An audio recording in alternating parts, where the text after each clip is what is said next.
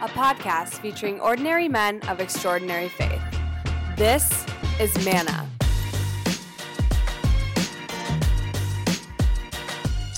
Hey everybody, thanks for tuning in to another episode of Manna, a podcast featuring ordinary men of extraordinary faith. I'm your host, Jeff Peterson. Now, none of the guys that you're going to meet on this podcast would consider themselves extraordinary, but their humble, holy way of living is exactly what makes them extra, and I'm excited for you to meet them. Today's guest is one that, if our Manna podcast had bylaws on the eligibility of guests, would probably be scrutinized for a couple of reasons. First, as you all know, this podcast aims to feature just, plain old ordinary guys of faith who have ordinary jobs. In this case, after only a brief stint in the hardware industry, our guest today has spent nearly 20 years as a youth and adult faith formation leader, which could technically disqualify him as being one of just the regular Joes we here at Manna surround ourselves with. And second, he is a graduate of St. John's University, and I'm not sure if it's safe to have Johnnies and Gusties in the same room unsupervised, but there's no sharp objects here, just a bunch of podcast equipment, so I think we'll make it through. But somehow our guest made it past both of those tight screens, and he is here with us today. He's a talented leader in the church, a devoted husband and father, and overall great guy. Welcome, today's Manna Man, Mr. Chris Kostelc. Hey, Chris. Hey, Jeff. How did you reach back into my Essen hardware? That's right. That's amazing. That's right. The power of LinkedIn is what that is. And, yes, it's prominently featured on your LinkedIn profile. So what did you have, a specialty area in the hardware? Yeah, I was in sort of the customer service thing in the back. I cut keys for people, cut glass. The best was there's all these old retired electricians and plumbers and whatnot, and they would fix stuff, and I would watch them if nobody was there. And I was like, I should learn how to do that, Although my hardware store burnt down. Wow. Yeah, it was. Wow. I don't know if it was for the insurance money or the yard guys, I don't know, who knows. Wow. But I was super sad when I went back. It was like a Walgreens. I was like, gone. I was also a hardware store clerk, horrible at it. And to this day, I still can't fix or discern any type of tool. I don't know. I really don't know why. There were limited job opportunities back in Annandale at the time. Yeah. So was that? But maybe by osmosis, we both kind of picked up some things. For sure. Well, thank you very much for being here on Manna, and there's so much to talk about. For those listening, Chris, as all of the Manna men. By the way, Manna men. What do you think of that? Is that too corny? Kind of let that go, or is? It's a lot of M's and N's. I'm just saying.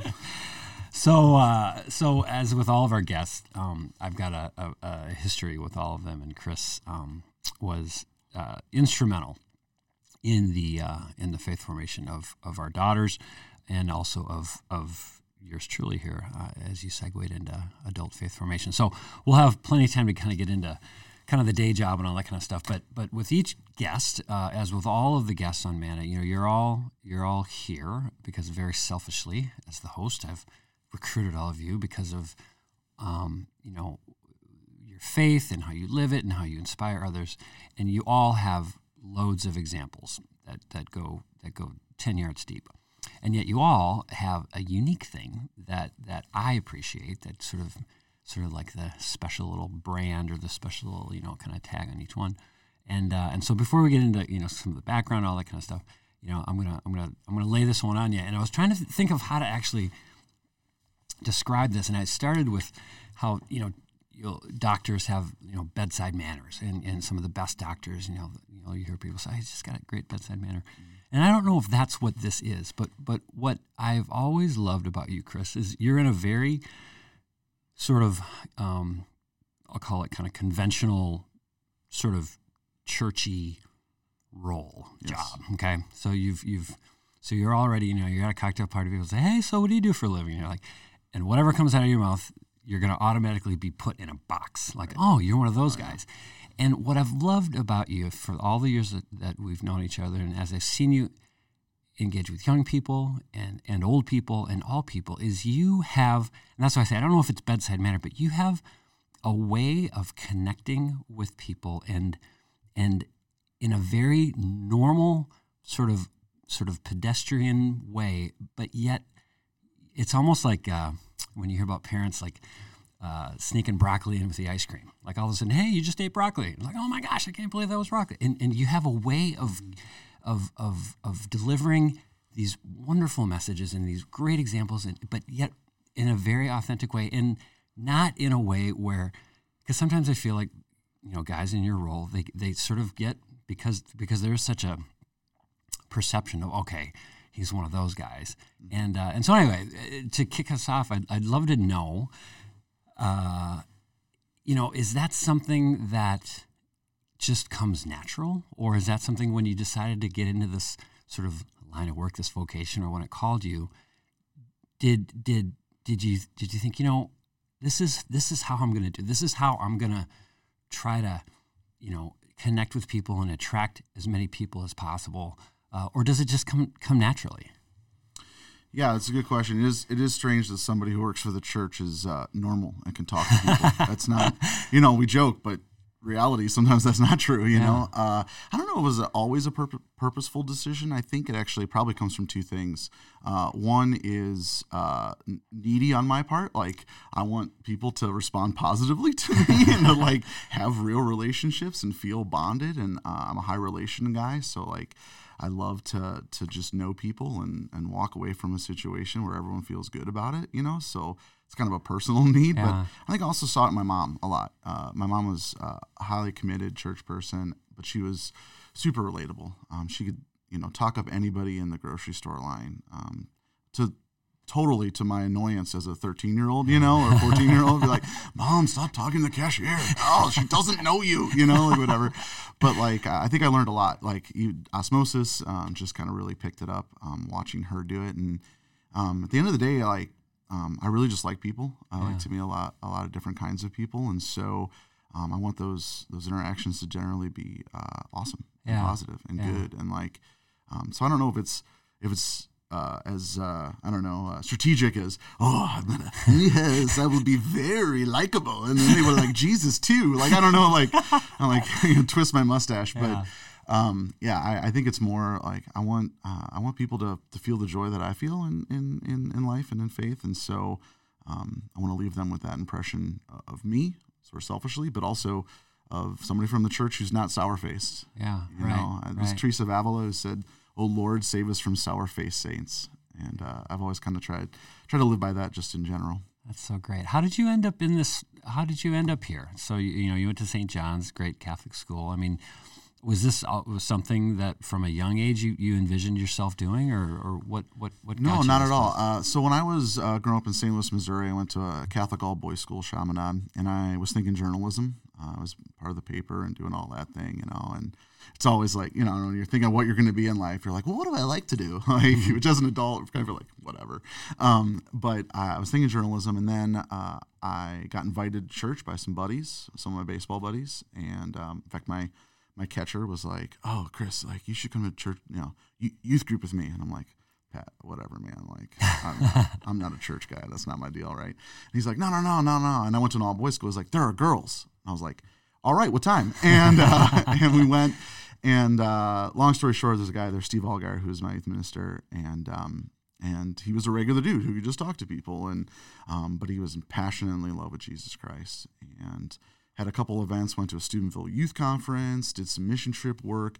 But more than any of those big things, like just the weekly in and out of being around people of faith, I guess you could say I had a conversion or reversion or whatever you want to call that thing, where the Lord called me and I said yes to following him, and then said yes to ministry of some sort. So discerned the priesthood in there. Father Mike Butler in St. Louis was the vocations director at the time, and he's one of those men where you see him, you're like, forget he's a priest. I want to be a man like him. Like there's this great moment we're on this thing, and a bunch of us boys were supposed to carry 55-gallon drums of paint, and we were supposed to meet him out there, but we ended up playing basketball for an hour and a half instead. We got out there, and he's got the last pail, Wow. And we're like, we're so sorry. And he totally could have yelled at us. Totally, he's like, "Oh, good. Who won the game?" We're like, no. Like, punish us, please. Wow. This is worse. Yeah. But I want to be a man like that. That's cool. And so discern the priesthood, and then. So you discern it's yet in high school. Yeah, absolutely.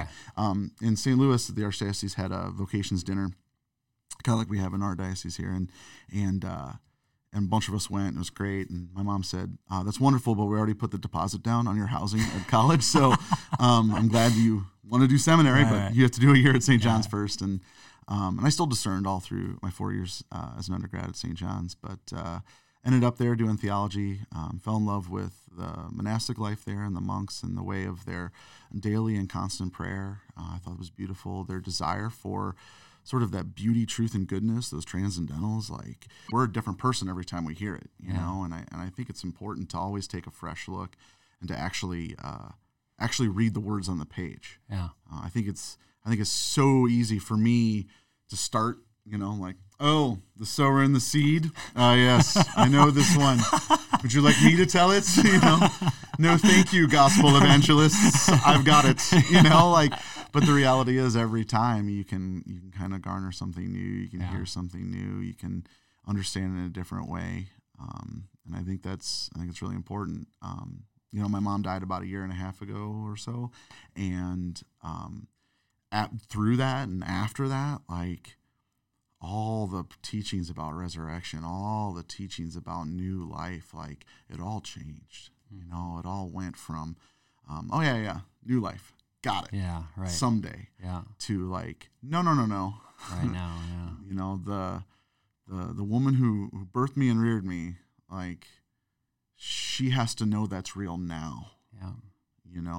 That teaching isn't some concept that I assent to because it's in the catalog of Catholic beliefs or Christian beliefs. I want to believe that now because it's happening for her now. Yeah. And I think that's how Scripture can change for us. Like, Jesus' resurrection is the first to be resurrected, and by God's grace, my mom is too. That's how Scripture can change for us. Yeah, totally. Amen. That's fantastic. All right. Well, we're now. See, the time goes by so darn fast. Question 2. Exactly. Number 2. Next up. No, we're now to the portion of the show that is miserably named. Really got to come up with a better name for this, but this is the fun segment of the show. And there's three fun segments. And for all of you listening out there, all of the guests on Manna, all of our Manna men, are given these next 3 questions in advance. So if Chris or if any of the guests ever try to fake it like, oh, that's a great question, let me think, they're lying. They're outright lying. So now fun segment, there's number 1, 2, and 3. So fun segment number 1, we should have like music to signal a change in, just more. Yeah, some sort lighthearted segment intro. Benny Hill kind of a thing. All right, so there we go. Fun segment number 1. If Jesus knocked on your door tomorrow and wanted to hang out, what would you do with him? And you can't say, I realized this in one of our last episodes, you can't say go to church because that's a little redundant for Jesus. Yeah. It's kind of, dude, I'm here all the time. So you're hanging out with Jesus. What are you going to do? I have thought about this before, as you did send us the question. And I originally had 2 answers. And then the more I thought of it, I realized it's just one answer. But I would take Jesus to a Twins game. I would. Right. I'd take him down to Target Field. I'd buy him a kosher hot dog, and we would go to the game. And we'd start with the game, and I would be super into it, taking score, chewing sunflower seeds, and 3 minutes later, he'd be done. He'd be like... what is this gladiatorial games like you were playing out? They're not even hitting each other, and so I realized he'd turn around, he would like turn around to like people behind him and be like, hey, what's your name? Like he would instantly go into like what he does, which is love us perfectly, exactly where we're at, what we need. Yeah.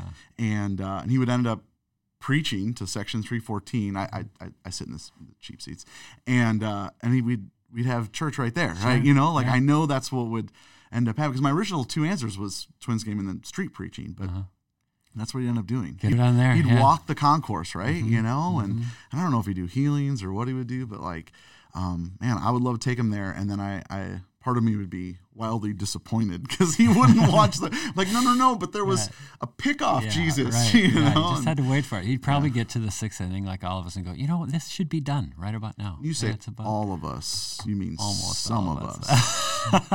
All right, fun segment question number 2.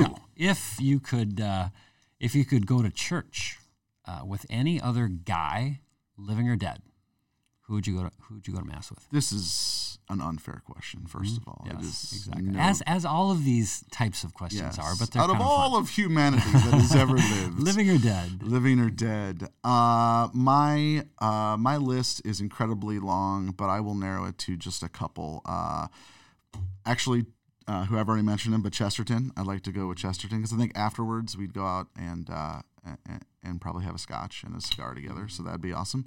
And then I'd also actually say Maximilian Kolbe, who was a 20th century saint. I don't know if you know him, but he died at Auschwitz. His story is a Polish priest who, was very active in the resistance to the Nazis and then was captured. And while at Auschwitz, 10 men were being executed, and one of them broke down when he was picked out of the line randomly, said, my wife, my children, please don't kill me.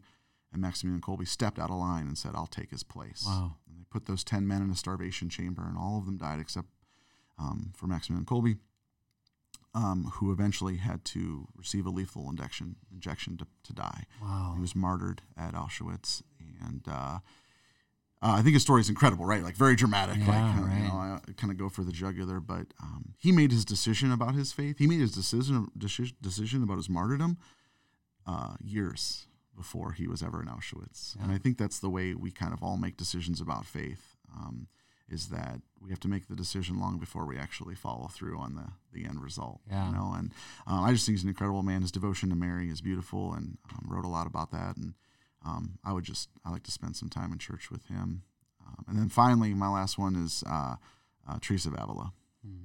So I love Teresa of Avila. I think she's witty and funny and smart. There's so many Teresas. Was she the one that had the I hate calling them lines, but she said that you're now the hands of Christ. You're now the Christ has no other hands but yours, or something like that. One of the Teresas. I get mixed up on the Teresas too. No, my line from her that I like is she fell off a donkey on her way to like something, and she looked up to heaven supposedly and said, "If this is how you treat your friends, no wonder you have so few." Nice. She also had a late conversion. She joined the convent as a young woman, but really was not on board until like almost her 40s, I think, and was kind of, and then from there did some major reforms of her convent. They were really split into like rich sisters and poor ones. Yeah. And she was like, nah, that's not the way it's supposed to be. And she was one of the rich ones, but she's just an incredible writer and deep spiritual thinker. Yeah. So technically breaking kind of the rule of the question that, she's not a guy, but I'll take. Oh, it has to be men? Well, that's what the question says. Oh, I got too excited about Teresa. No, I like it. I like it a lot. And I love the Chesterton too. He's got a great quote that I share with, I'm sure I've shared it with you. The truly great man is, and this is not whatever politically correct, but the truly great man is the man who makes every man feel truly great, or something like that, which is kind of neat. Beautiful. Last one, fun segment question number 3. If you had, and if you want, you can actually harken back to maybe advice that you actually have given to young men. But if you had one piece of advice that you could give to young men today to help them feel comfortable, to feel invited, to live just comfortable in living their faith, and not feeling self-conscious about how it comes off, or what their friends are going to think. Like what either have you shared with young men in the past, or what kind of advice would you give them today? To be honest, my advice would be start even if it's uncomfortable. Yeah. Like don't wait till it's comfortable, right? Just do it. There's nothing that feels comfortable about swinging a baseball bat or throwing overhand, or hitting someone in football practice, or running, or not that I run, but like all these things that we do are not comfortable. Like start with the uncomfortable until it becomes what you do. I think is really, really important. And actually, in fact, choose discomfort. I think we live in one of the most wonderful, incredible places and ages. I can listen to almost every piece of recorded music at a touch of a finger. Like, what? Like I can order people to bring food to my home, and there are stores brimming with wines and beers and everything else I could ever want. And yet we have all of that, and most people aren't very happy. And so I think actually to take a step in faith is actually to take a step away from comfort. Because as Benedict XVI said, we were not made for comfort, we were made for greatness. And I think if we want faith to be important to us, instead of trying to fit faith into our lives, we need to turn and try and fit our lives into our faith. That's great. I mean, this is the last thing. Father Mike Schmidt says this all the time, so I'm really just stealing from him. But, before the 1900s, the word priority was never plural. You can look it up on Google, right? Like before, the word priorities was just never used. Yeah. Because the word, its root, it means the thing that becomes before all others, the thing that is prior to everything else. And at the end of the day, we can't have priorities. Something will always be first. Yeah. And if it's not Jesus Christ, if it's not the church, if it's not prayer, if we don't deem prayer the most important thing we're going to do every day, it's not going to be the first thing we do every day. And I really think it's an attitude shift towards discomfort. It's an attitude shift towards really making it the priority, and it's an attitude shift towards this is the thing that all else is beholden to. Mm-hmm. This is the thing that I stack on top, and that sounds like an impossibility in a faraway land for so many of us. And on the one hand, it is hard. It's hard for everyone. Yeah. Christianity is not easy for anyone. On the other hand, it's not. It's right beyond our fingertips. It's right there. Yeah. The next step is right there. Yeah. So I would say do it, try it, do it for 40 days, do it for 90 days, figure it out. Yeah. Do something uncomfortable. That's great. That's great. Thank you, Chris. Really appreciate the time this afternoon and everything that you're doing for the church and to spread his word and just be another great Manna man. Jeff, thanks for doing this. This is a beautiful thing, and I can't wait to listen. Thank you for listening to Manna. If you have any questions or recommendations for future guests, send them to mannapodcast@gmail.com.